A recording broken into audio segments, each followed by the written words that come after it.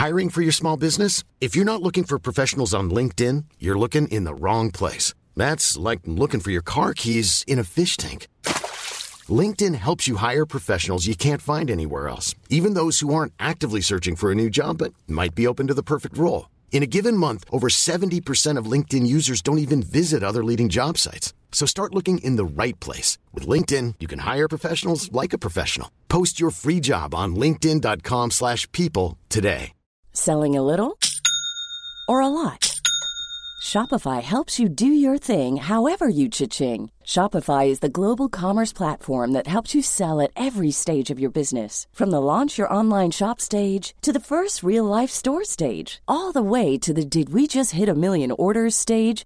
Shopify is there to help you grow. Shopify helps you turn browsers into buyers with the internet's best converting checkout. 36% better on average compared to other leading commerce platforms. Because businesses that grow, grow with Shopify. Get a $1 per month trial period at shopify.com/work. Shopify.com/work.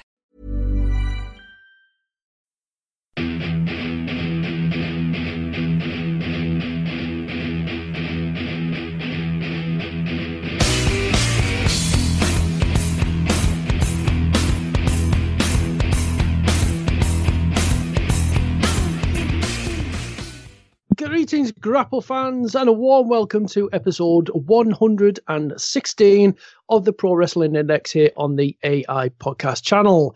I am your host, Andy Wales, and not only am I joined by my usual audio tag team partner, Guy Drinkle, but tonight, Guy, or today even, our head-to-head becomes a triple threat because we've got Tadiwa with us as well, haven't we? How are you doing, Tadiwa? Yeah, not too bad. Glad to be called up from developmental. Hoping it's not an EC3 call up.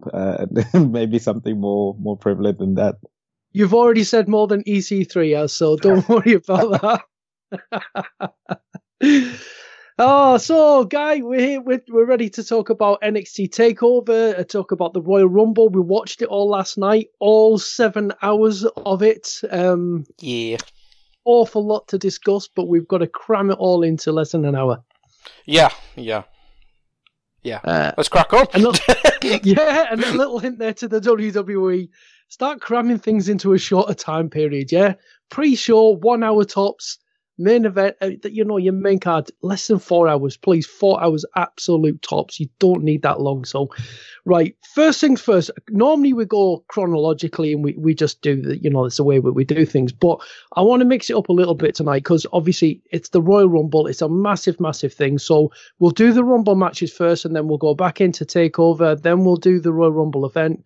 And at the end, what I want to get from you guys is a decision. What event did you think was better, TakeOver or Royal Rumble? But we'll get to that at the end. So anyway, Royal Rumble matches. First one up was the Women's Royal Rumble. And Tadiwa, how did you enjoy this, especially compared to last year? Because it was a very, very different sort of feel to it to last year's Women's Royal Rumble event. Yeah, obviously some of the girls had, some experience from last year, which they were trying to draw from. I thought as a whole, the in-ring of the Rumble itself, I think the first third to first half of it wasn't as clean as maybe you'd like a Rumble to be. There were a few spots that were hit and miss. I know at the beginning, like Leah Evans, she didn't quite get the kick up at the beginning. But there were a few of those spots. But I think the storytelling of how this Rumble crescendoed and how it ended, I thought was way better than the men's one.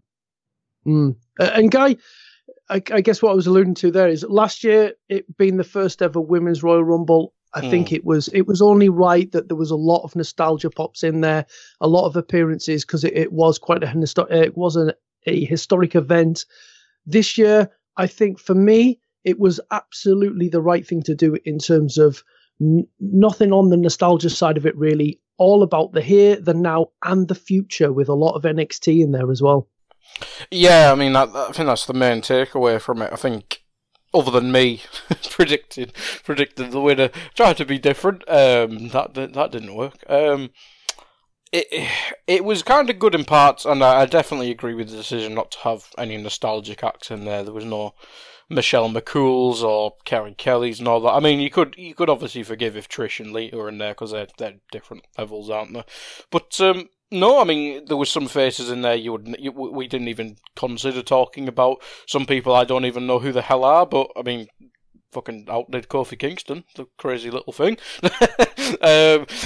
And yeah, I agree with what Tadeu was said. I thought the start to maybe 2/3, it was a bit meh in patches.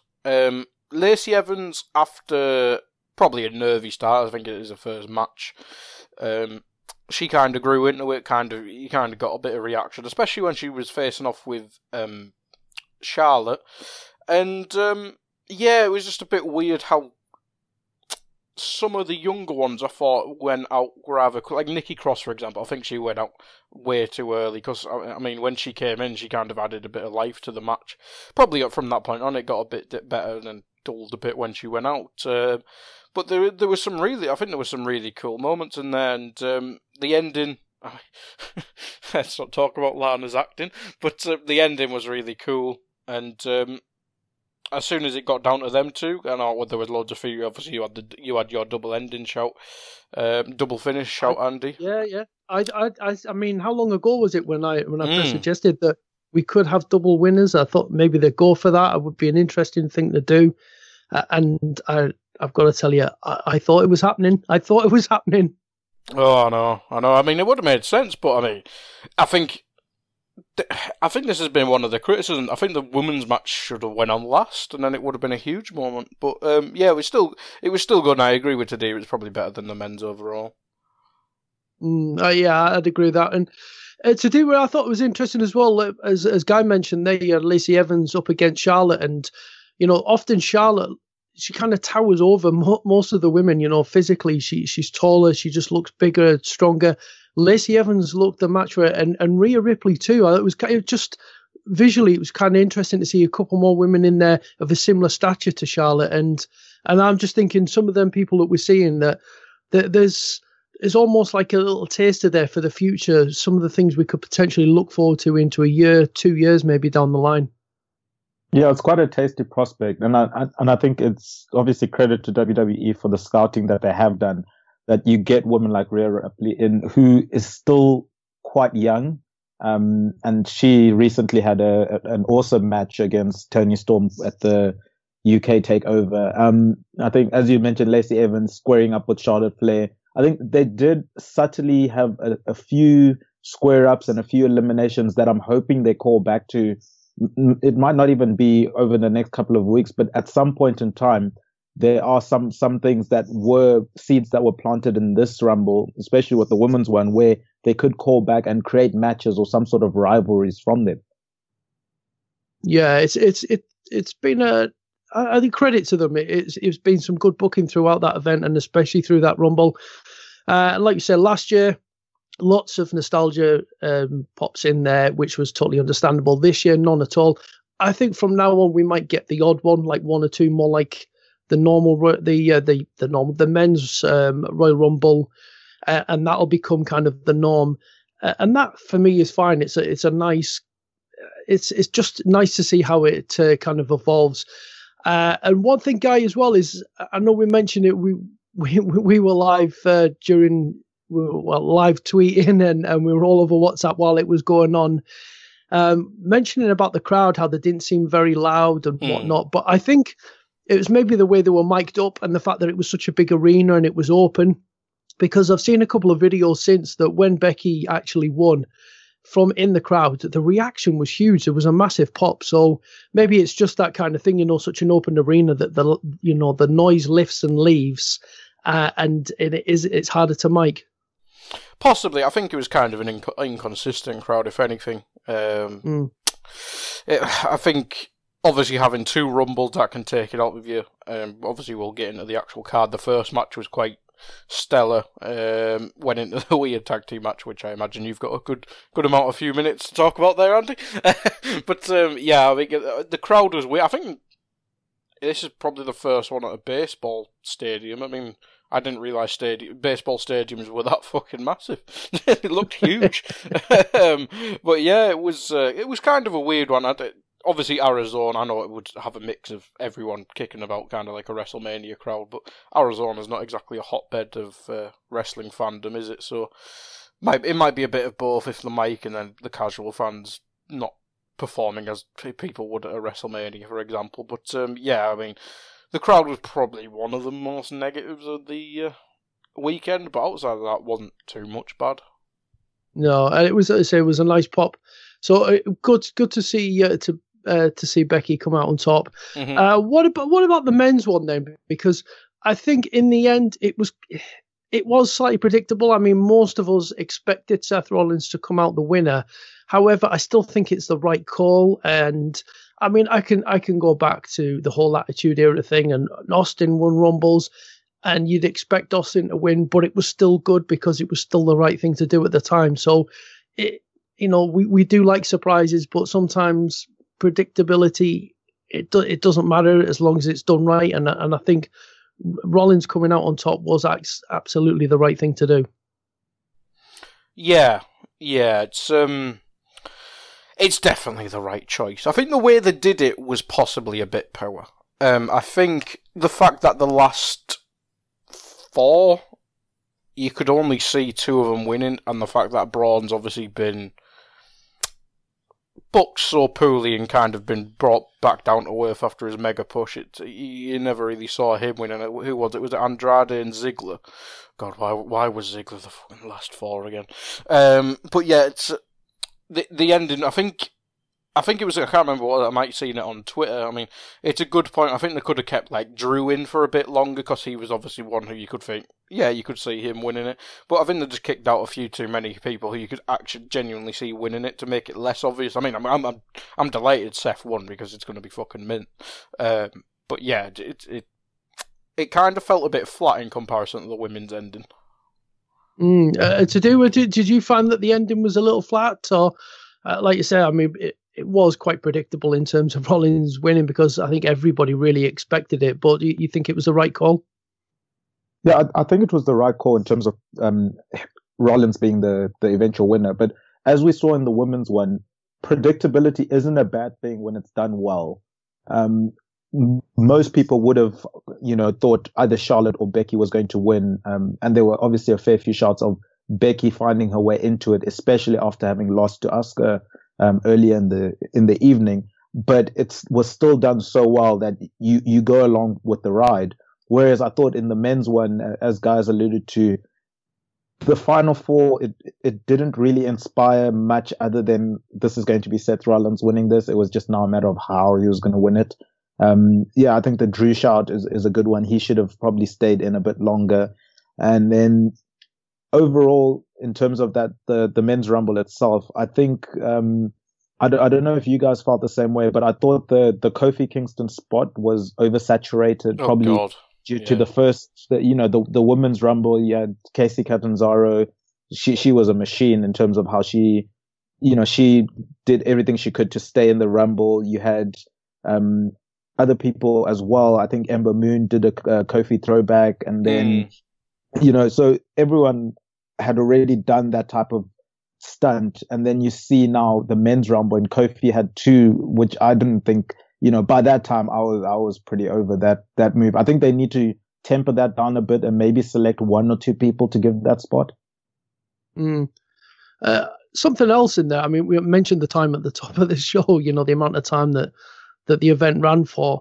And I'm guessing that it was actually running over by the time the men's rumble was on, because it certainly wasn't 2 minutes between entrants. We got to the point where during the last sort of 5 to 8 people coming in, it was every 60 seconds. So do you think that maybe impacted a little bit on the quality as we came towards the final third of the rumble? I think we've seen that though in previous years where it wasn't having 2 rumbles. It was just the one rumble being the men's rumble, where they've doctored the whole, time limit of when people come in, depending on how the pace of the match is going. So for me, I'm kind of used to that. So I didn't think it was that big a problem. It was just specific storytelling itself. I mean, you have guys like Kurt Angle, Hall of Famer, who he basically didn't do much in that match, and you'd think they would want to build some of these guys up so they can, then pass it over to some of maybe the newer guys coming in. Yeah, I just thought maybe it was a little bit rushed. The guy, I mean, today was mentioned there, Kurt Angle. We didn't get too many nostalgia look backs, but we did get a lot of filler in this Rumble, though, didn't we? Really, and it's. Look, I understand people getting a chance, and there's different types of spots to fill, but some of these guys, it's like, what really was the point of bringing them out for them to get eliminated in the space of a minute to 2 minutes? I don't know. I'm not sure. I don't know. Maybe I'm just being a bit picky. Watching it live, I was feeling the same as you. I'm just thinking Apollo Crews. I think he came out like in the last 10. Ziggler came out in the last 5. No way, Jose. That was awful. Yeah, Titus O'Neil. I know why they put him in, but I mean, Jesus, you're never going to recreate that moment. Even if you could do him 100 times, you're never going to do it again. But yeah, there was quite a lot of filler. But I think it's fair to say WWE has a shed load of injuries. I mean, we were speculating in the WhatsApp group before on like Kevin Owens, Sami Zayn. I thought they were closer because of that vignette thing they did a few weeks ago. But Nathan told me that Sami especially is miles away. Maybe Jason Jordan coming back. Bray Wyatt, even that, I mean, Bray Wyatt's like barely anyone's cup of tea, but it'd be more interesting than a couple of the names I mentioned. But I think the best thing, or not the best thing, the good thing about the filler is it kind of helped get some of the younger lads over. It's a fair point. Yeah, I think obviously Aleister Black probably had the biggest moment. I think he eliminated Dean Ambrose. It's just a shit. I can't remember who got eliminated by Corbin. It was one of the good ones. But I think you saw with Aleister Black and Pete Dunne, they seem to get the best reaction. Johnny Gargano, I think the crowd was just dead then. It was a real shame because that could have been a huge moment if it was in a tighter arena, as you mentioned. But yeah, I think the fact that there's so many injuries to kind of give a chance to filler to do their role, but also give a lot of chance to the NXT talent, and that's probably the most we've seen in a Royal Rumble, or to my knowledge it is. I mean, what did we have? We had Aleister Black, Pete Dunne, Johnny Gargano. I'm probably forgetting someone. They're the only ones I could think of. Yeah. I mean, Tadiwa, what did you make of that then? Gargano, Aleister Black, and Pete Dunne being a part of the Rumble. A positive for you, because I'm a little mixed on using Aleister Black in the Royal Rumble like that myself. Yeah, it was an interesting one. I think with Pete Dunne, I'm pretty sure he was pretty nailed on to come in, considering the 2 to 3 years he's had at with WWE. He's held that UK Championship for so long, and I think it was just a way to obviously reintroduce him to maybe more of the casual fans that don't get as exposed to him as some others may. In terms of the other ones, like you mentioned, the Johnny Garganos, I don't know if WWE did enough, perhaps, to put them over, and maybe that's something that needs to be looked at with regards to the commentators. But like you said, I think it was Baron Corbin that knocked out Aleister Black, and it just fell flat for me for some of those guys. But maybe if they're thinking, I'm trying to think from their perspective, they're just thinking, get these guys some reps in these types of matches, or, maybe tipping the cap to the likes of Gargano, who have had a stellar year, and just saying, this is a reward for the year that you've had. Yeah. Just for myself, I think rather than Aleister Black, for me, it's about the mystique of the character, and I think would have been better saving Aleister Black and using vignettes to introduce him and give that spot to Velveteen instead, get him introduced to the casual audience. That's just my preference. I think that for the mystique side of it with Aleister Black, I think that would have perhaps been a better way to bring him in rather than we've seen him now. And that's it. And like you said, he was eliminated by Baron Corbin. So I don't know. Anyway. Right then. So they're Rumble matches. Let's get into TakeOver then. Overall TakeOver, did you guys enjoy it? I'll let you have your saying it first. Yeah, I enjoyed it. In terms of rankings of takeovers, it's probably not up there for me, but I think we're probably grading takeovers on a curve at the moment because they seem to knock it out the park every single time. And it's not to say that it was a bad takeover, but I just think it was good, but not as spectacular as the previous takeovers I've seen. But it was interesting to see, maybe from a casual fan's perspective, because my girlfriend watched it with me. And she barely watches any wrestling. If anything, she watches UFC more than wrestling. But she seemed to really, really enjoy even getting involved with some of the chants that the fans were singing. So it seems like it's one of those shows that is fun, especially for the hardcore fans, but it can also be fun for the casuals as well. Yeah, and Guy, I mean, obviously we love the takeover events. The opening match was a great match, but I don't know about yourself. I wasn't particularly taken by the whole War Raiders entrance. I think it just went on way too long. I think it could have been good if it was shortened a bit more. It just felt so dragged out, and I was like, can you guys just please come out already? No, I was the opposite of you, Andy. I mean, I know you watched like 200 hours of wrestling in a row, which probably didn't help you. But I was maybe a bit grumpy last night. Yes, you were. Lack of sleep, Andy. But yeah, I mean, I thought it added to the moment.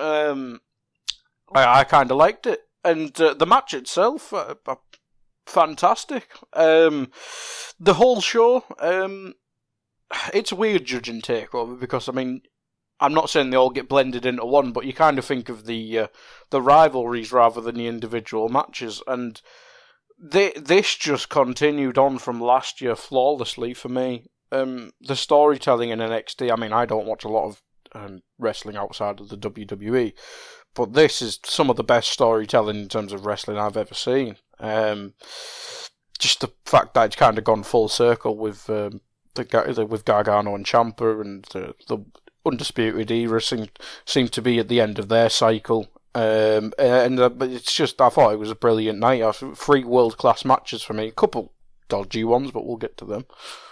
Yeah, you mentioned the world-class one. Certainly the tag team was Tadiwa. Do you enjoy that opening match, that tag team match? And say, a guy mentioned your world-class match. I thought it was fantastic as well. It was such a great way to open the show. And I think you can see the contrast between the main roster and NXT in that the tag team division is so heavily featured in NXT, and they seem to do it right. And unfortunately for some of the tag teams that get called up from that group of tag teams, they seem to not be able to produce the level of, matches that they're producing at NXT. I thought it was a good blend of having, the technical quick guys in Undisputed Era against the machines, the War Raiders.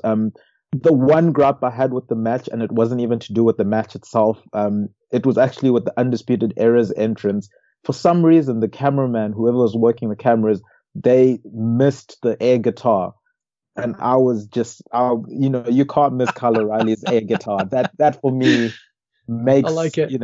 Undisputed Era's entrance. And I jump up and I've got my air guitar, and now I'm worried, you can't have him playing just an air guitar without the belt. It's going to be a sad sight. But besides that, I thought the match itself was really good. There were great feats of strength from both of the War Raiders, some athleticism thrown in there as well, which was quite impressive. And probably the entrance gave me the feeling that War Raiders were winning because they seem to be one of the only ones, if not the only ones, that did have some sort of special entrance during the night. Yeah, it was certainly special. I just think it dragged on a little bit too long, but it was. I think it was shorter. It would have been great, but yeah, great match. What about Cassius Ohno and Matt Riddle then, Tadiwa? Because I was a bit kind of halfway house with this one. I thought it was okay. It had some good spots, a bit of a brutal finish. I just struggle to connect with this Cassius Ohno character. And I'm not really sold yet on Matt Riddle as a character. Yeah, it will be interesting to see. I think Matt Riddle is a very unique and alternative sort of wrestler who his characteristic might not rub off well with many fans, and I'm not sure how they'll be able to blend him into the main roster. Perhaps NXT is where he's really gonna, fly, and then maybe they might tailor it once he's starting to go up to the main roster. But in terms of him as a guy, this is a guy that blew through the tryouts for WWE almost 3 years ago or so, and WWE just didn't pull the trigger on signing him because of the history Matt has had with marijuana. And the moment now he comes into WWE, he's still the same guy. He's very aloof, very, the flip-flops had my girlfriend in tears. I think we replayed that about 5 times. But in terms of once he gets in the ring, the thing I like about him is he can go in the ring. He's very, very physically strong. He's very aggressive. I do like this aggressive side of him. And I think it plays well to the fact that he is a former MMA guy. I think he was on a 4-fight win streak before he left the UFC. So if they can bring in this sort of aggressive nature to him, blended with the jovial, light-hearted surfer dude type of character, that could blend and mesh well. That's how I see it. And then in terms of Cassius Ohno, I just think he hasn't lived up to the hype he had when he had left for the independent scene and has come back. I really haven't seen that spark in him, but I might be wrong. Yeah, I totally agree. And Guy, you mentioned, there were 3 world-class matches, a couple of dodgy ones. With this being your dodgy one? He bit a bloke's toe. Hey, there's some people out there really dig that. Oh, Jesus. This match it's not a bad match. It's just the fact that it's on a takeover, as we keep mentioning, surrounded by 3 possible match of the year contenders. And as Tadeu mentioned, Cassius Ohno, since he came back, he's not really connected. I mean, obviously you don't want to judge people on how they look and stuff, but he doesn't have that WWE look, and you kind of just look at him and just go, if you went on the main roster, Vince would fucking hate you. So there's not really, you can't really see a future from there. Obviously, I know his reputation was fucking sparkling on the independent scene and stuff like that, but I've not really seen anything of him. Obviously the booking of him hasn't helped. I think he's 5-0 on takeovers and stuff like that, and he's not really had the length of match to sparkle. But you've seen sometimes people have a 10-15 minute match and it's just mental, whereas this, it was kind of just weird, and obviously it kind of just built up Matt Riddle as this fucking badass who tried to bludgeon someone to death with his elbows, making him tap out. But yeah, I kind of agree with the Matt Riddle point. It'd be kind of interesting to see how his character develops, because if his gimmick is going to continue to be a fucking machine version of Zack Ryder, I don't think it's going to translate that well. So it'll be interesting to see how he develops. Yeah, it was certainly different, and it was a bit mental and brutal and all the rest of it. What about the women's championship match then, Guy? Was this another one that fell into the the dodgy category? Because I think Bianca Belair has star quality all over her. Obviously, it's very, very early in her career, and there's still a lot of polishing to be done. But I think it kind of showed how far Shayna Baszler has come. That she's looking more and more polished and more impressive, to my mind. Anyway, I think she's ready for main roster. But yeah, this was a kind of it was. I don't know. It was a weird one. It wasn't. As terms of feature match, it wasn't at the quality you'd normally expect from a takeover, but I think it was almost like this was just an opportunity to feature Bianca Belair and get her there so you're ready for what could be coming in the future. Yeah, it's probably the best way of putting it. I mean, I've not hidden this on any other reviews we've done a takeover. I'm not Shayna Baszler's biggest fan, but on this one you could see she was the one trying to take charge. I mean, it's probably a mistake them doing it, but you could see her talking Bianca through it when they were like in the rear naked choke and stuff like that. You could see her talking what to do next, and especially on the finish, you could see her like saying "pick me up" and stuff like that. And yeah, it was just kind of a bit a level below. I mean, I think it's fair to say Shayna Baszler's best matches were probably with Kairi Sane, and I didn't like the Ember Moon ones, and it kind of reminded me a bit like that. And it was just a bit weird. And I've not really seen much of Bianca Belair, and it's just a bit weird seeing someone slap someone with hair and cut someone open with diamonds in someone's fucking hair. But yeah, it was. I thought it was a nice spot, that, actually, because I think it's one of them things. It's a memorable takeaway, isn't it, from the match? Yeah, kind of. I like your shout at the start. To be fair, it's kind of getting Bianca Belair on the scene, and hopefully in possibly the end of this year or next year or whatever, you see her in a title picture, and she's developed a lot. But there was a couple of weeks, but I mean, when Bianca had the pinfall where she could have won, the finisher kind of looked shit. Let's be honest, it looked shit and it looked weak. And yeah, it may have just been the expectation. I never really expected Shayna to lose. Whereas you come into these takeover matches and you can think anyone can win these matches, and in this one you kind of just thought Shayna's going to win 100%. So that might have affected it a bit for me. Yeah. What was your take on it, Tadiwa? Yeah, I thought it was a difficult match for Bianca. Because if you look at her history in NXT, a lot of the time she's been, in fact, all of the time she's been the dominant, force that just runs through people. And then now, for the first time in her, TV career, she's being asked to work from underneath. And obviously we know that the style of WWE is to have the babyface working from underneath. And I think she struggled a bit with that. And I think that's understandable, considering, as I mentioned, she hasn't worked like that, for all of her short career so far.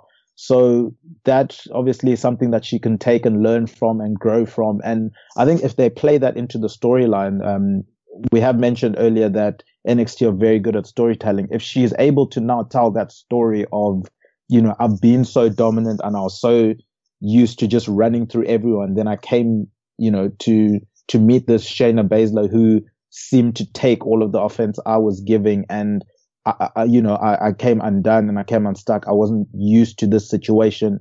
And then we can see her, grow from that and eventually take the title off of Shayna Baszler at some point in time. I do think she's probably the one that's going to take it from Shayna Baszler before Shayna goes up to the main roster. And I think there's a story to be told there. But in terms of the match itself, yeah, I thought she struggled just because it's not a familiar place for her. Shayna did have to coach her through the match quite a bit. And yeah, it probably wasn't as big a match as we've seen in terms of the Women's Championship match, but it's one that they could really bring an interesting story from. And I'd rather trust NXT than the main roster to bring a story out of something like this. Yeah, 100%. Yeah, I think there was certainly nerves played a part with Bianca in there, but two inexperienced girls. But I think both have got a future. One, obviously, Shayna Baszler with her age, maybe not a long future, but I think Bianca Belair's got a long big future ahead of her. Today, well, what about Johnny Gargano and a Ricochet? Talk to me about this match, because I just thought this was incredible. Just so many great spots in this, and I struggle when I look around the main roster. I struggle to see more than 4 or maybe 5 guys who could have lived with these two at this pace of what they were doing. I mean, the pace was just incredible. I like the fact that they started off with a really, really technical side of the game. I thought it was an ode to the fact that they've been working, all around the world together for I think they mentioned it as 10 years or so. They've been working together, and you would expect people that have been working with each other for 10 years to have that first little bit of the match where they're countering each and every one of their grappling moves. And I thought that was a nice little nod for those that do know the story behind Ricochet and Gargano, that these guys actually do know each other. Whereas in WWE, it seems to be, you didn't have a past before you even came to WWE, and they'll pin it as though this is the first time these guys are fighting. And, Ricochet even mentioned it, I think, at one point in time when he was picking up Gargano. He said, am I going to get the real Gargano, or which kind of Gargano am I going to get? So that I thought that was really beautiful. Ricochet is just a machine. He's like Spider-Man. The moves that he does in the ring are so impressive. And to have someone like Gargano who can keep up with him just makes Ricochet like 10 times better, because he knows he can pull off amazing moves, and Gargano will either be there, you know, to work off of him and bounce off of him in such an incredible way. And then the storytelling of this match probably typifies how Johnny Gargano has been, you know, I think he was Wrestler of the Year or something along those lines for NXT, where this is a guy that's conflicting between the good in him and the bad in him. And throughout this match, you know, there was a time when he was going to DDT Ricochet onto the concrete floor, and he hesitated, and that almost led to him losing. So they're able to tell a great story whilst also giving us, you know, an incredible fast-paced match, which was just such a pleasure to watch. I love the bit at the end as well. I thought was a really nice subtle bit, was Johnny Gargano with the title saying, "I win." And that's the thing we hear Tommaso Ciampa say when he holds the title, "I win." Yeah. I thought that was a really nice little touch. Yeah, it's those little things that they seem to pay attention to. And even, you know, in the feud with Tommaso Ciampa and Johnny Gargano, you can see there's little things that it's almost like they go back and watch their matches and then just recreate these moments that it helps you get more invested in them. And obviously, I think we'll talk about the ending of how the show ended. It's an exciting time to be fans of either Gargano and Ciampa. Yeah. And Guy, what did you make of this match then? You've mentioned world class. I mean, it was incredible. As I said, you know, I looked at the main roster and there's very few people I think could have hung with these two guys doing what they were doing.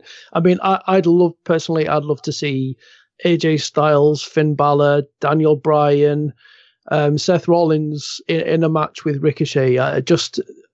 They're the only ones off the top of my head that I could see really hang with, like, so Ricochet working this type of a match, because I really enjoyed it for every reason that today were listed. It was perfection. It really surprised me at the start. I was kind of expecting Aleister Black v Gargano pace, where it was literally 600 million miles an hour from start to finish, where the start of it was so deliberate and so paced. It was just, it just added to the story, and obviously it kind of just erupted like a quarter into the match and just went, nah, fuck it, we'll just go as fast as we can. And it was just utter perfection. It was just everything we expected and more, Andy. And the fact that we're going to probably see it again with a fucking rematch. Jesus Christ. I agree with everything. The storytelling was elite. I didn't expect it to have this elite storytelling. I mean, it's been going on for 2 odd years now. This character arc of Johnny Gargano turning from conquering his demons of Tommaso Ciampa and then becoming Tommaso Ciampa. It's just next level. It is just next level storytelling, and you'll never see this topped on NXT, on WWE, and when the main roster eventually tries to recreate it, it'll just be shit. We know this, so you just gotta breathe this match in.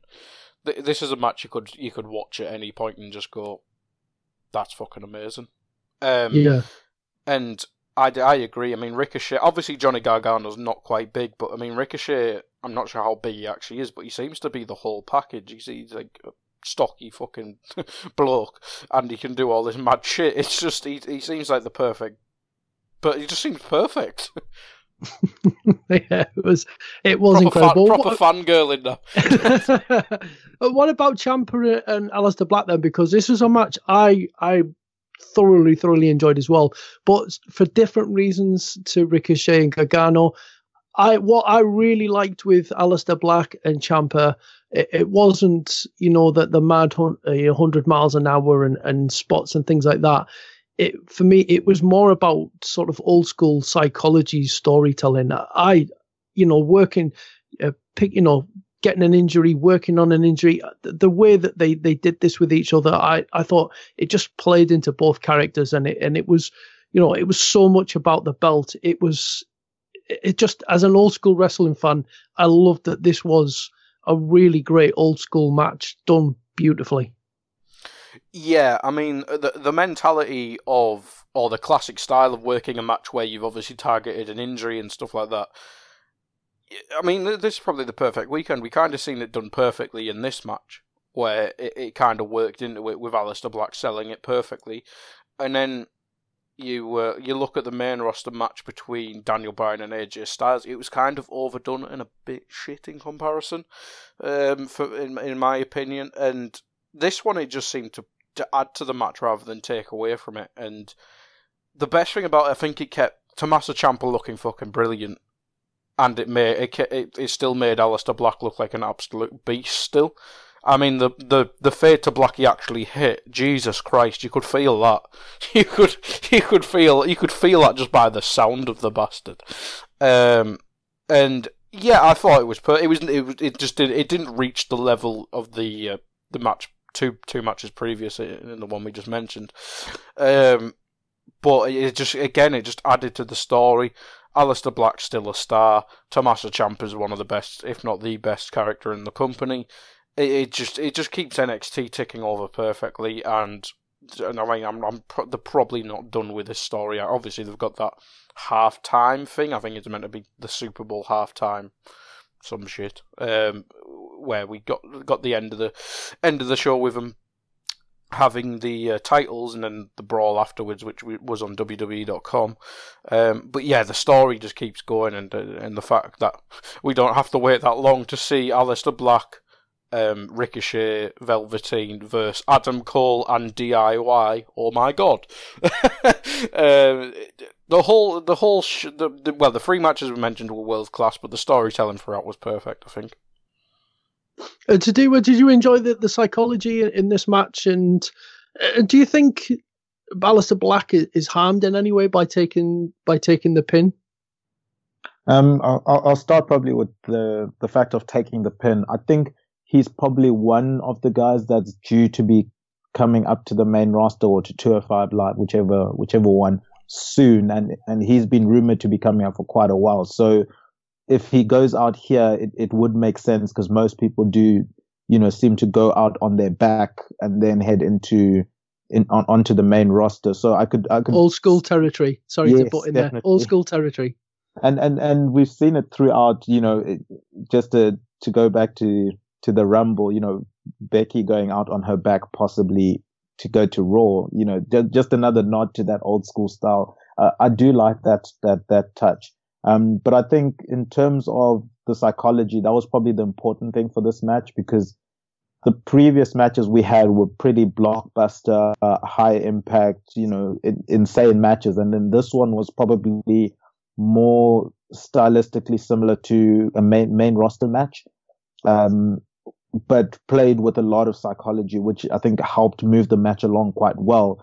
We had small things like Ciampa, when Black connected with that black mass, and Ciampa just rolls onto his side to prevent, the pin from happening. It's something so small, but psychologically it makes so much sense that I'm not going to have the strength to kick out, if he gets a deep pin on me and his whole body weight is on me. But if I roll onto my side, I know for a fact he doesn't have enough energy to roll me back, take that dead weight back to pinning my shoulders to the mat and then pinning me. So it's these small little things that you can really appreciate from a match like this. And then I thought there were a few good psychological things in terms of, working the leg and the amount of times that we've seen in previous match. I know, for example, I've seen in a Shinsuke Nakamura match where his knee has been worked over, and then all of a sudden he's throwing about like 30 knees,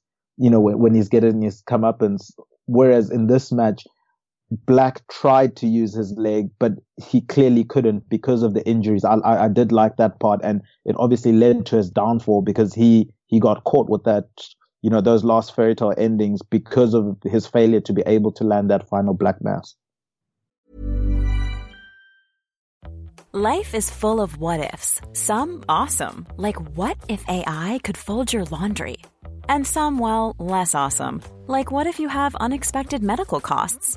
United Healthcare can help get you covered with Health Protector Guard fixed indemnity insurance plans. They supplement your primary plan to help you manage out-of-pocket costs. No deductibles, no enrollment periods, and especially no more what-ifs. Visit uh1.com to find the Health Protector Guard plan for you. Ryan Reynolds here from Mint Mobile. With the price of just about everything going up during inflation, we thought we'd bring our prices down. So to help us, we brought in a reverse auctioneer, which is apparently a thing. Mint Mobile Unlimited Premium Wireless. How to get 30, 30, bit to get 30, bit to get 20, 20, 20, bit to get 20, 20, bit to get 15, 15, 15, 15, just $15 a month? Sold! Give it a try at mintmobile.com/switch. $45 up front for 3 months plus taxes and fees. Promo rate for new customers for limited time. Unlimited more than 40 gigabytes per month. Slows full terms at mintmobile.com. Hiring for your small business? If you're not looking for professionals on LinkedIn, you're looking in the wrong place. That's like looking for your car keys in a fish tank. LinkedIn helps you hire professionals you can't find anywhere else, even those who aren't actively searching for a new job but might be open to the perfect role. In a given month, over 70% of LinkedIn users don't even visit other leading job sites. So start looking in the right place. With LinkedIn, you can hire professionals like a professional. Post your free job on linkedin.com/people today. Yeah, it's just so good, isn't it, when you use consistent logical booking throughout a match and in two guys who can tell a story and not only tell a story but keep to that story all the way through to the very end. It's just so smart. Even and this is something else, is that whole, when the camera goes off and we get the behind the scenes stuff and that lead into this halftime match, you're seeing the shots backstage and you've got Aleister Black sort of hopping on one leg, limping. So Aleister Black is still selling the injury, 10, 15 minutes after the match is finished. So, yeah, it's really, really smart stuff and just the kind of stuff that I really like. So, it's more great stuff from TakeOver matches, which is what we expect. So heading back into the whole Rumble card then, briefly, very, very briefly, but we will mention it because it does have a little bit of significance, is some of the pre-show stuff, Guy. The Cruiserweight Championship, I don't think there's any real significance in that. It was just a fun match. It was good to witness. It was fun, what we expected. But in terms of actual significance, the US title changing, Nakamura taking the title back from Rusev, I'm not sure what significance that has. I'm not really a big fan of that. But the spot in it that actually was going to be used later was the whole, the what they used for the finish. Lana gets hurt, and then Lana carries that injury into the Women's Rumble. That in itself was a WWE starting to learn some little lessons here on the main roster. Possibly. I think the fact that it was kind of hidden in a very bad match between Rusev and Shinsuke didn't help.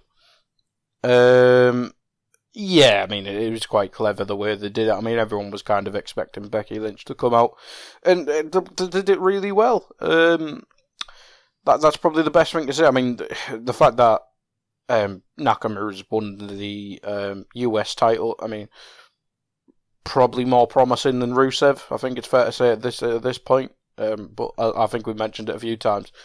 You can't there's no one to feud with on SmackDown. There's no faces.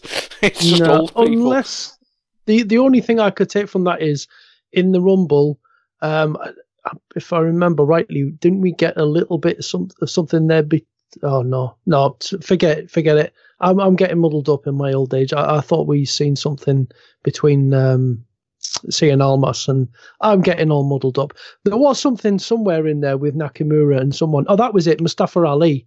That was it. Mustafa Ali was the one who had a little bit of to and fro with him, and I do wonder whether maybe that's going to be the next step. If they get him and Joe involved, that could resurrect the US title, I imagine. There we go.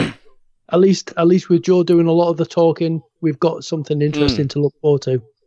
Yeah, and obviously NXT feud back back from the dead as well. But yeah. And the other thing from the pre-show was a hastily thrown together Raw Tag Team title match, which was awful. Why the hell would they bring out one half of the AOP because the other half is injured, and then shove half of the Revival with him? For me, this it hurts both AOP and Revival, unless this was in some way some kind of punishment for Revival. I've no idea, but I thought this was bloody awful. Yeah, I'm glad it was that early on the pre-show that nobody watched it. It was bloody terrible. Terrible. Yeah. And today, briefly, your thoughts on those little moments from the pre-show? Yeah, I think that tag match, it just didn't make sense to me. But it was interesting that it was obviously the Revival, Scott Dawson from the Revival, who probably hasn't been as vocal as his partner in, having his tweets more prominent about, fighting the Young Bucks at some point in time and flirting with the possibility of heading that way. So yeah, and Dash Wilder changing his Twitter name to his actual real life name as well. Yes, exactly. So I wonder if that was it contributed to the thinking of this match. But in terms of, okay, fine, there were at least stakes in this match, and that, if they win, they may get championship opportunities, but just don't put your stars in a position like this, especially considering that you're going to make them lose.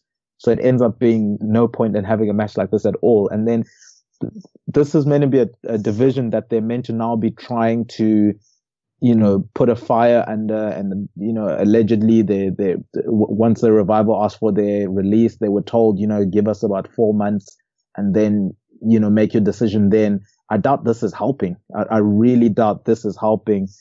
Maybe they're probably wishing they were on SmackDown, because I assume if you have the titles on a McMahon, you're probably going to focus on them. So it'll be interesting to see what they do with the Revival, and even, Akam and Razor, who were hot properties in NXT. They've just fallen down the wayside on the main roster, and it's such a shame. I don't know if they have to restart them again or how they're going to get them out of this funk. Yeah, I'm a lover of tag team wrestling, so I hate what they're doing with the whole tag team division. It's just so mismanaged. But anyway, so Becky Lynch started the main card. Becky Lynch, Asuka. I thought this was a cracking match today. I thought they were really, really good to and fro. Loved the whole working submissions with each other. The finish, though, I think there was a good shout on Twitter from Bully Ray, who said would have made more sense for, rather than Becky to actually tap out, for her just to pass out. That way, Asuka still looks strong, but Becky hasn't tapped out.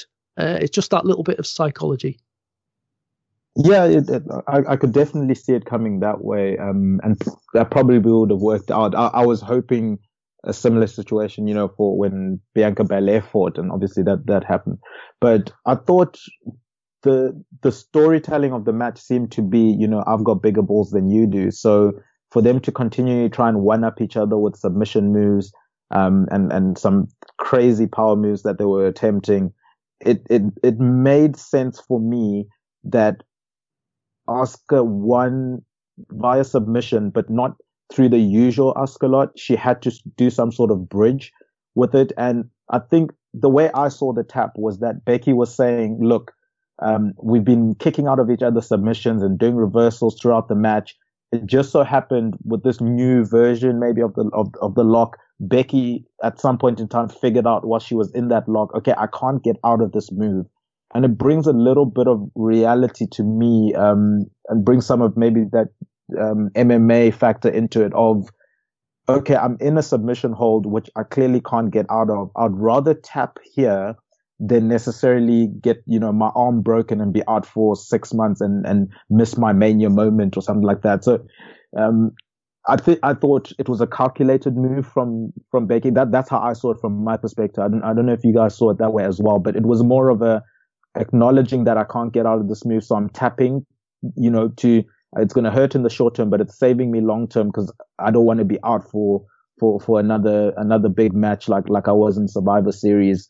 And then obviously with the booking of the night as a whole, it ends up being the right decision to have tapped out, opposed to, let's say, if she had broken her arm, then she doesn't have a chance of getting into that Rumble match at all. Interesting take. What was your take on things then, Guy? I kind of agree with Tadeu. I think he's worded it quite well. I think we were talking about in the WhatsApp group, and I said I think that'll be forgotten pretty soonish, in a couple hours or so, and it really was. I think they'll probably address that on SmackDown. I think it's kind of similar to when Rollins cashed in his Money in the Bank. Obviously, he lost to Randy Orton, and then he walked out WWE champion. Obviously, they went on to have a feud, Randy Orton and Seth Rollins. But I think it's kind of similar to that. I think it'll soon be forgotten. Maybe unfinished business with Asuka there, and obviously them two have got, possibly not for the championship, but they've got to keep themselves busy to WrestleMania. So yeah, I mean, I think that's a continuing story, and if Becky goes over to Raw, I mean, all it's done is legitimize Asuka's. It's taken far too long to do that, but she's finally been legitimized by one of the top 3 or 4 women in the division, and now Asuka, you can think she's a badass. Yeah, that's the Rollins comparison is a good one as well. So what of the Raw Women's Championship match then? Because I felt this was probably, well, actually not probably. For me, it was absolutely Ronda Rousey's best match so far. I thought we saw just why Sasha Banks is so damn good in the ring. This was a really, really good, well-paced match for me. They've really wasted Sasha Banks for this year, or last year. That's what I took out of that match. Yeah, it was definitely Ronda's best match. She didn't like the crowd at the start, saying she couldn't wrestle. Just on that, Guy, do you think that was intentional? Maybe there's a little bit, they've been picking up that there has been a little bit of a turn from the crowd in recent months. Maybe that's an intentional thing that they're going to slightly tweak her and subtly move her towards more of a heel character, given that, Becky is so over as a babyface. Yeah, it makes sense, doesn't it? I think I said it when she originally came in the company. I thought she'd probably be a better heel. And I still think that. I think you kind of saw it in that match. It was kind of a flash of aggression and frustration, and yeah, you just go, Becky's so beloved, where I'm the fucking national hero. I think she got a silver or whatever. I think it's an easy storyline to tell, and I think it'll be I think it'll be good character development for Ronda, because I mean, if she just goes around battering everyone, breaking people, I know she's doing that now, but she just does it. She starts doing it on Raw and stuff to fan favourites. I think it'll be a perfect way to book the feud, and yeah, I mean, if we get Ronda in a WrestleMania match, whether it's with 1 in Becky or 2 with Charlotte as well, she's going to have 2 elite workers at WrestleMania to work with, and I mean, Sasha's definitely on that level. I mean, it's just mouth-watering the prospects of what the WrestleMania match could be. And today, what do you think next for Sasha then, coming out of this? Because I thought it was a great performance, really showcased how good she is. And we had that little bit at the end after the match with the 4 fingers and all that. You think that's setting up for the future. So what was your take on the Sasha side of it, and them little subtle things on Ronda that myself and Guy have discussed there? Yeah, I think you guys summed it up quite nicely. And I do think it is a shame. I think it's over 500 days, if I'm not mistaken, since Sasha was involved in a singles match for the title.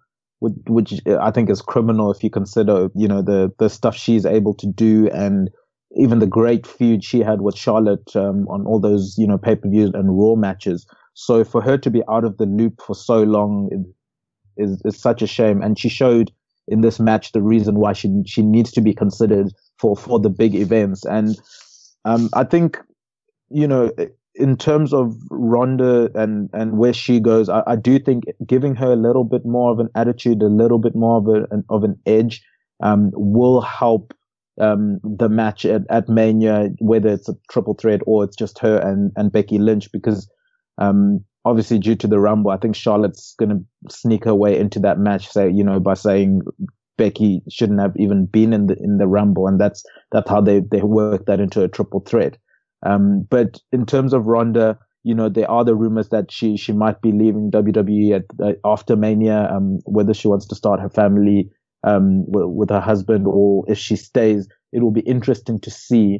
And I think how long Ronda stays or when she leaves and when she's hopefully planning on coming back will dictate maybe that subtle, you know, four horsewoman sign that Sasha gave at the end of the match. I think Shayna Baszler is definitely ready. I think she could definitely go if it was asked to happen at Mania or maybe even at Survivor Series this year. But in terms of Marina Shafir and Jessamyn Duke, they're still a bit green. They're working, you know, a lot of live events and getting those reps in, and obviously working at the Performance Center. So obviously they're trying as hard as they can to get as ready as quickly as possible. But I still think they've got a little bit of a way to go. Like I said, maybe Survivor Series, but I think that could be a stretch. But possibly, you know, WrestleMania 2020, have a 4 horsemen versus 4 horsewoman match. I think that could work well in that, you know, Ronda goes on to Mania, you know, loses to Becky, goes away for a little bit, and Shayna Baszler actually gets her call up then and steps into that Ronda Rousey, position. And she has a dominant run for a year, and maybe that crescendos with a 4 horsewoman versus 4 horsewoman. It would have also allowed, you know, the other girls to get up to speed with some of the wrestling that they've been asked to do. In terms of where Sasha goes from here, I think it's pretty clear to me that her and Bayley are going to go on to the tag division now, the women's tag division, and spearhead that. Whether they are the first champions or they end up chasing, maybe you get like and I laugh, but anyway, maybe you get like a Nia Jax and Tamina as the big menacing champions, and then you have Becky and you have Bayley and Sasha chasing at Mania, and they get their crowning moment then. But I do see Sasha and Bayley moving on to that women's tag team division and just destroying people. I hope they get a really long run as the champions, and they get rewarded for the patience they've shown throughout these last 2 years. Yeah, I'll go along with that, and I do like the shouts from you there on the whole Ronda and Shayna Baszler thing. What about this this SmackDown tag title thing then? Miz and Shane McMahon versus The Bar. And Guy, I'm sure Guy will be chuckling in the background to do he'll know exactly what my thoughts were on this, because I hated it. But how did you take this tag match? I took it for what it was, to be honest. I saw what was coming, so I didn't really.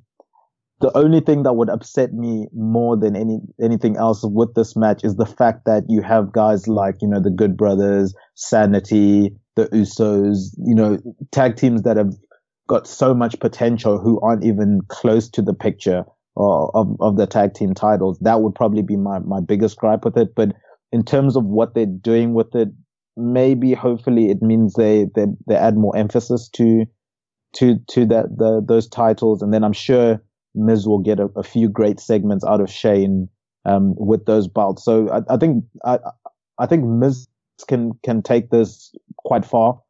He's shown that whenever he's been given the ball, he's been able to run with it, and he's been a good company guy. And then obviously Shane. Just the crazy thing for me was Shane doing that shooting star press. I mean, at his age, my God, he should not be pulling something off like that. And I was scared he was going to Brock Lesnar it at some point in time, but he seemed to pull it off. So credit to him. And then I thought it was a nice touch that, Shane gave the belt to Miz's dad and they were all celebrating together. That's a nice, touch to the story itself and why they became a tag team. But yeah, in terms of the competitiveness that it's going to take this tag division, I always saw the SmackDown tag team as the real tag team division. They seem to always pull off some really great matches. And I wonder if it's going to lose a bit of that seriousness and that aggressive nature of it with Shane and The Miz as the champions. Yeah, personally, I just don't need to see Shane McMahon in the ring. I really don't need to see that at all. I'm just not a fan. My thing, Guy, as much as anything is, I know Tadee was mentioned there, this could put focus on the tag division. I really think that what we're going to get is Miz and Shane McMahon in a one-on-one match at WrestleMania, and this is going to be a hurriedly put together storyline, and this is it, getting ready, and they're going to trigger, they'll split, and then we'll get them in a match, and I just feel like the tag team division has been a prop, and the belts have been a prop in setting up a storyline between Shane McMahon and The Miz, and I, as much as I don't like seeing Shane McMahon in the ring, I really don't like the tag team division being used as a prop like that. Well, at least we have a piss break for WrestleMania sorted. Oh, we'll get a few of them. I think there's two ways you got to look at this. The match itself was actually quite good. It had some good spots. I mean, the shooting star press was mental. Considering Shane McMahon nearly dies every time he does anything nowadays. The coast to coast into the big swing was pretty cool. I thought the match was actually quite good. It's just, as Tadeo mentioned, the ramifications of that tag team division. I mean, we've had, a couple of years ago, we had the best feud in the company in the Usos v New Day. We've had the Bar come, I know they were mainly on Raw, and then they've kind of just about came back into life on SmackDown now. And as you said, we've not seen Sanity, we've not seen the Good Brothers, and the Bludgeon Brothers that seemingly won't be coming back now unless Luke Harper's going to get in on that weird thing we'll mention soon. It just seems like, as you mentioned, a prop, and I don't really like that. I think, just look at the Bar in two of the big three, I can't remember what they did at SummerSlam. In two of the big three pay-per-views, they lost to Braun Strowman and an 11-year-old kid, and then they lost to Shane McMahon and The Miz. The Bar's been probably them and the Usos. They've probably been the best tag team in the company for 2-3 years, probably even more. And it's just a shame. It's just a shame, and it's just it's a polar opposite of how NXT treats the tag team division. It's just a bit disappointing, and I hope the Bar get the titles back, and then we can kind of build to something else. Yeah, that's the thing. It's a real frustration when you've got, like you say, you've got Gallows and Anderson, you've got Sanity sat there, not used on TV, not used at all. It's just such a waste. But I'm not going to go into one of my tag team division rants right now, because we have to move on. What you've mentioned there, Luke Harper and Eric Rowan, the Bludgeon Brothers. So what about AJ Styles and Daniel Bryan? It was a good match. I don't think it was quite as good as what we've seen before from them. I don't know, perhaps because the first half of the pay-per-view was almost like a women's pay-per-view, and then the second half almost like a men's pay-per-view. But with the time, I wonder whether they were chopping time away, and it wasn't. I don't know, it didn't quite flow as nicely for me. And then that ending, Guy, I just found the ending a little bit weird. Yeah, I thought the match was a bit clunky. Obviously, as I mentioned in the Tommaso Ciampa bit, the injury angle, it just kind of made it, I don't know, it just didn't really work for me. And yeah, the ending, as soon as you kind of look, when people are interfering, you look at the crowd and everyone's looking at the ramp rather than the ring, you're like, oh, something's going to happen, and then it's Eric Rowan, and it's like, it's not even the good one of the fucking Bludgeon Brothers. The thing is, the little clue is the fact that the ramp was sort of, I don't know, it was about half a mile long. So they had a good 5 minutes of looking to see who was coming before anything actually happened. I know. Yeah, it's just weird. I mean, it'll be interesting to see what happens. I mean, Eric Rowan, he's not the talented one. I mean, if it gets another singles run for Luke Harper, I'm happy with that. I mean, we've seen him in the mid card before as Intercontinental Champion, and it was quite good. So yeah, happy days with that. But I think we'll have to wait for SmackDown and see how that develops, because I'm not sure. I know heels have muscle and stuff like that, but I mean, I don't think Daniel Bryan's the kind of one who needs an enforcer. But let's see how it goes, I suppose. And to do, how about this then? As much as I thought the match was good in parts, but not as good as what we've seen before from these, and certainly not as good as these two are capable of. And the whole thing with the finish. Do we maybe see Luke Harper join this, and then we get AJ Styles with Gallows and Anderson up against Daniel Bryan with the formerly known as Bludgeon Brothers? Yeah. Well, first of all, the match itself, I do think it suffered a bit because of placement. It was just after the Women's Rumble, and the fans had been so excited about Becky winning and that actually coming off, that they basically had no energy for this match. And you could see, maybe if they doctored in some sound, maybe we might have perceived the match a bit better than how it came across. But I do think it didn't help that. I don't know if I was the only one that thought this, but it felt like with some of the matches, they were told you have to go a certain amount of time. And this felt like one of those matches they were told, you have to go for 25 minutes or however long they went for. I think they went about 24 minutes in this match. And there was a lot of, slow paced things that really don't need to be in a Daniel Bryan and AJ Styles match. I think if you just cut that time even to 15 minutes and say, just go all out, it would be a far better match, compared to the one we did see. But obviously with placements and booking of an entire show, they were required to work the style of match.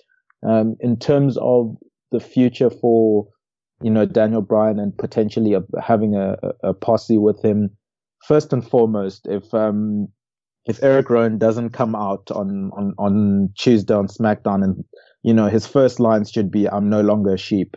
And that should just finish that off, or at least give some sort of nod to the fact that he's been wearing a sheep mask for the best part of his career in the WWE. He seemed to be not a bludgeon brother, which thank God, I hope that part of their tag team is over, even if they are still a tag team, but just not the Bludgeon Brothers. I think that was a bit of a miss. But you did see, even the way he was dressed, the flannel shirt, the Converse sneakers. I think he might just be a henchman. And then, as Guy has alluded to, if that leads to Luke Harper getting a singles push, I wouldn't be against that. Or even, having them both as his henchmen. I do think if you bring the Bullet Club together, or the club together again, that could be an interesting feud. And we do have to remember, AJ Styles, the rumors are he is possibly now going to re-sign with WWE. So, and we know he was asking for lesser dates and getting a little bit more time to spend with his family. But if he is able to rope in the Good Brothers and then we have a 3-on-3 type of feud with the WWE title on the line, I think that they could do a lot of fun stuff there. Yeah, I suspect it would be something that just kind of ties us over and takes us a little bit closer to Mania. And obviously, we've yet to see quite how that title picture is going to plan out until we get Raw and SmackDown this week and see what developments we might get. But what of Brock Lesnar and Finn Balor then? It wasn't the Demon. I think you actually mentioned in the WhatsApp group that he'd done an interview where he kind of lets slip, but we're not going to see the Demon. It wasn't a long match. It was less than 10 minutes, but I thoroughly enjoyed it. By the looks of it, I think Brock Lesnar enjoyed himself. These guys worked so well together. Brock just works better with smaller guys, and this was your classic David and Goliath, but I thought both guys just did it to absolute perfection. Yeah, and this is the type of match you probably have to book if you have a Brock Lesnar versus a smaller competitor.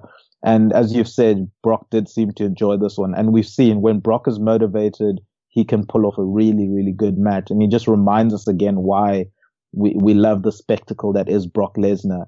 I think, I think it was 2 years ago or so, Mania, where he fought against Ambrose, and Ambrose afterwards said Brock didn't want to do anything. He was giving me nothing, and he refused to sell for me or anything like that. So I'm just glad that Brock was motivated for this one, because it just made the match so much more interesting.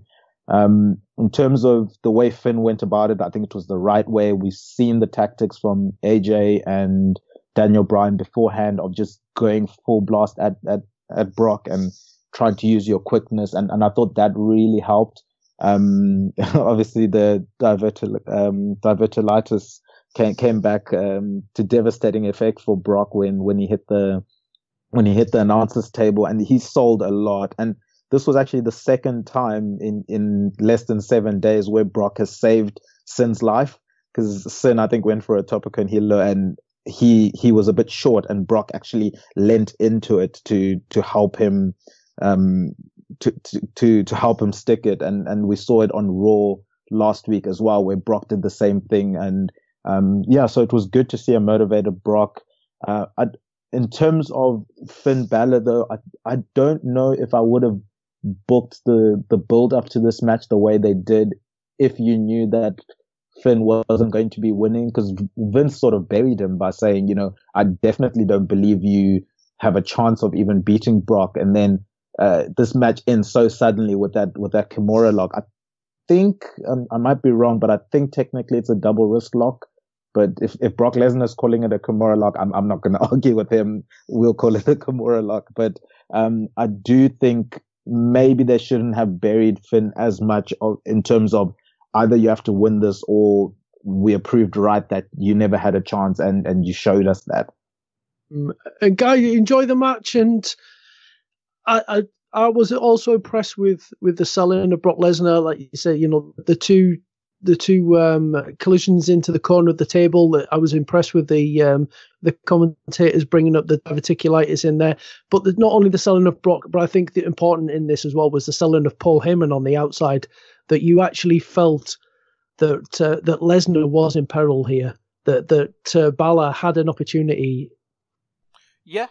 I mean, it's the spectacle of Brock Lesnar. I mean, it's only matched by the spectacle of Paul Heyman. I mean, as soon as Brock Lesnar comes back, you're like, yay, Paul Heyman's back. That's pretty much it. I mean, I really enjoyed this match. I mean, as you both have rightly said, it motivated Brock Lesnar, and I think it's been rumoured or confirmed rumours by whoever that Brock wanted to fight Finn a couple of years ago, but Finn wasn't over enough. And now he's got this opportunity, and I thought it was really good. And we've seen in the past that Brock's best matches, he obviously likes working with the people. I mean, AJ, you could see then CM Punk back in the day. You could naturally see why he'd want to work there. And Finn, I mean, there's quite a lot of Japanese influence here. I mean, if you worked in New Japan, maybe Brock really likes New Japan wrestling. But that's how you should use Brock Lesnar. I mean, we've seen the shit matches with Strowman, we've seen the disappointing matches with Reigns, and I've got a bone to pick with you now, Tadiwa. You've reminded me of that horrendous WrestleMania match with fucking Ambrose. I forgot that actually happened. Oh dear. Yeah, but I mean, I really enjoy, and the weird thing for me was the beatdown afterwards, because that kind of just hints at there could be a future there, and obviously we didn't see the Demon this time. I'm not saying I'm expecting Finn to go on and win now, but I mean, if we ever see a rematch, whether it's for the title or whatever, well, there's something there. Yeah, you beat me to it. I was actually just going to say, I mean, today we mentioned, what next for Finn Balor. Now, what about, because we didn't get the Demon here, is there a possibility then that we get the Demon at WrestleMania? that we see Lesnar and Finn Balor, the Demon Finn Balor at WrestleMania. We get a title switch there. And Rollins, rather, everyone's expecting Rollins to go after Lesnar. What if Rollins decides that he's going to go after Daniel Bryan? That makes a lot of sense, doesn't it? Because as I mentioned earlier on, SmackDown's top end roster is pretty much done at AJ Styles v Bryan at the minute. You can't see anyone else. I mean, you can see little hints of him maybe turning Randy Orton face again, but that'd just be fucking awful. Yeah, I mean, that makes hell of a lot of sense. And whether you can get Finn in there with a triple threat with Seth Rollins, that still makes sense. But I mean, there's definitely something still in that feud with Brock Lesnar, and I'm sure everyone would want to see it again, because even if it goes a bit long, whether it's 15 minutes. I mean, Brock doesn't really do that long unless it's a multi-man match, but there's something that and if a Demon dethrones Lesnar, that would be such a brilliant moment. Yeah, and to do, I mean, in terms of the women's one, I mean, it's pretty obvious that we know that Becky Lynch is going to go after Ronda Rousey, but in terms of the men's one then, is this a possibility that Seth Rollins... We get a bit of a swerve here, rather than, the expectation of him just going after the Universal title just because he's on Raw? Do we maybe see Seth Rollins say, I want Daniel Bryan, and then we do get that facilitation in terms of a Demon Balor against Brock Lesnar at WrestleMania? It would be very interesting, and I think it would be nice to have a Rumble winner on both shows. So if you have, what we assume as Becky moving over to Raw to challenge Ronda Rousey, and then you have Seth Rollins moving the other way, then at least, that plays into building up Mania with the Rumble winners on both shows. I think that could play well. And as you said, I mentioned that, the match ended quite abruptly, but because it ended quite abruptly and Brock was selling so much, as you guys have mentioned, it does leave something there that, while if Finn was the Demon, he probably... it makes it a bit more believable, maybe, that, if Finn can take him this close, then what could the Demon do? But we haven't seen the Demon in so long, it hasn't even been mentioned. So I wonder if that's still even a character they're willing to bring out. God forbid it's not, but I'm just worried if that comes into the thinking there. But they used him against Corbin, didn't they? Yes, yeah, I think so.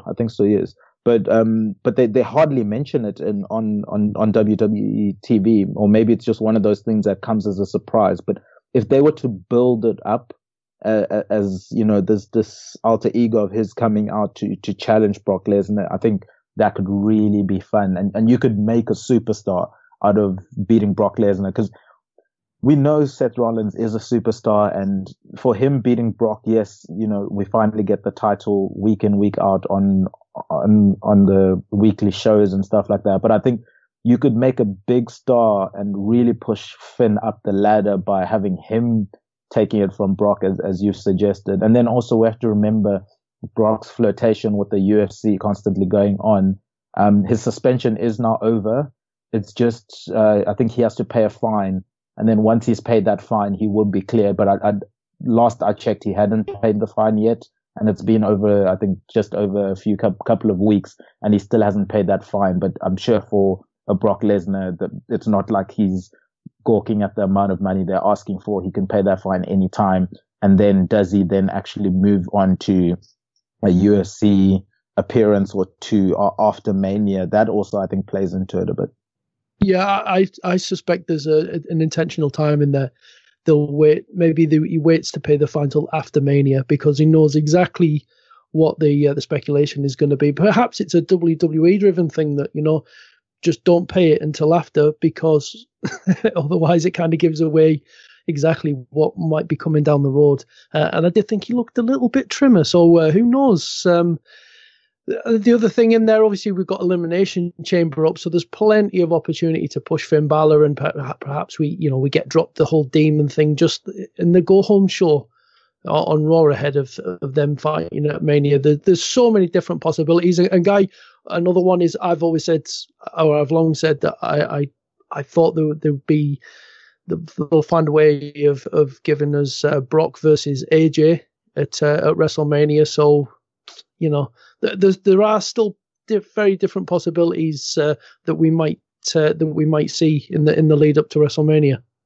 I think the AJ one's getting tougher by the week because I doubt Brock's gonna work before WrestleMania now, unless there's something I've completely missed. But I mean, the only thing you could see if they did storyline wise, you say Seth Rollins not traded, but say he wants to fight Bryan, then Raw would have to go, well, we need to trade him for someone. And then you could probably do that with the women's as well, and that's how you could fix the Asuka versus nobody at the minute situation, I suppose. So, I mean, it could work like that, but I think the AJ thing is just it's getting more difficult at the minute. Yeah, that's fair enough. I do think we'll see it at some point. Yeah. Maybe it's one of them. Maybe they'll do it at WrestleMania down the road, or it'll be a SummerSlam match or something like that. But I think they're purposely saving that one for a reason anyway. Right, so we're pretty much out of time. But to wrap things up, I'll come to you both. What did you think was the better actual event, the Royal Rumble event or the NXT TakeOver event? Tadiwa, as our guest, I will come to you first. Oof, the problem with the Rumble is the length of it, hey. But it is probably my favorite or show of the year. So I think I'm going to go with Rumble over TakeOver just because I enjoy the Rumble matches. Mm-hmm. And Guy, I know we consistently take over above any main roster event, but which was your favourite from this particular weekend? TakeOver. for obvious Ricochet v Gargano reasons. Yeah, I'm going to go with Tadiwa, actually. I think for the first time for as long as I can remember, I actually felt that the main roster event was the better of the two. And as much as TakeOver had 3 fantastic matches, I felt it was an event with matches in isolation. And I didn't feel we get, although there was storytelling in matches, I didn't feel like we kind of got an overarching storyline development that we would normally get, you know, almost like a what's next. Maybe that's because they were just setting up for that whole halftime bonanza thing, whatever the hell they're calling it. Whereas the Royal Rumble, I think there was so much in. I know it was too long, definitely, and there was some crap in there, but overall, there were some great moments. And I've got to go Royal Rumble over TakeOver. Can you believe that? I've gone for a main roster event over a TakeOver. Disappointed in you, Andy.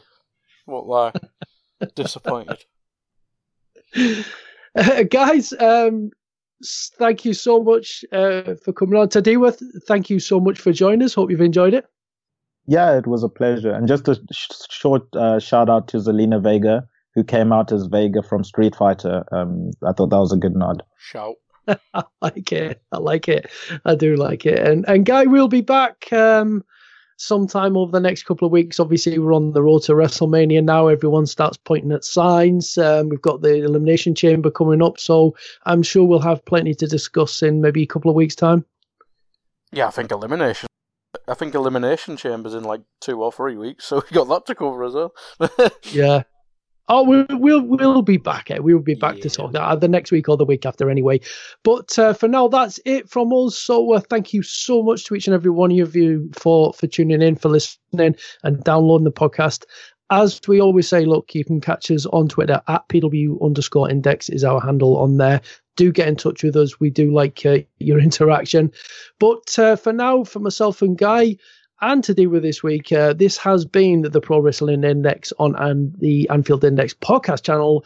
Thank you so much for listening, and we'll see you next time.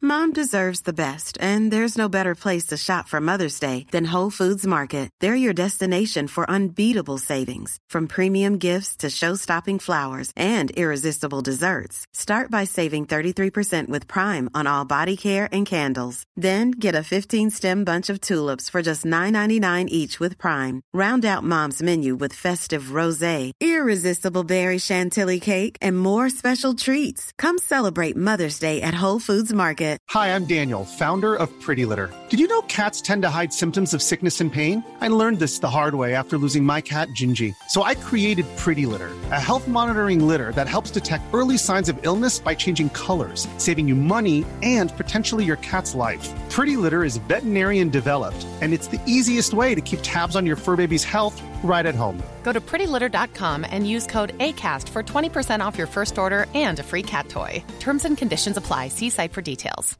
Hey, it's Paige DeSorbo from Giggly Squad. High quality fashion without the price tag. Say hello to Quince.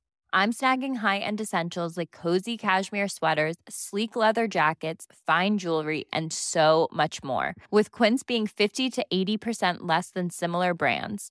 And they partner with factories that prioritize safe, ethical, and responsible manufacturing. I love that. Luxury quality within reach. Go to quince.com/style to get free shipping and 365-day returns on your next order.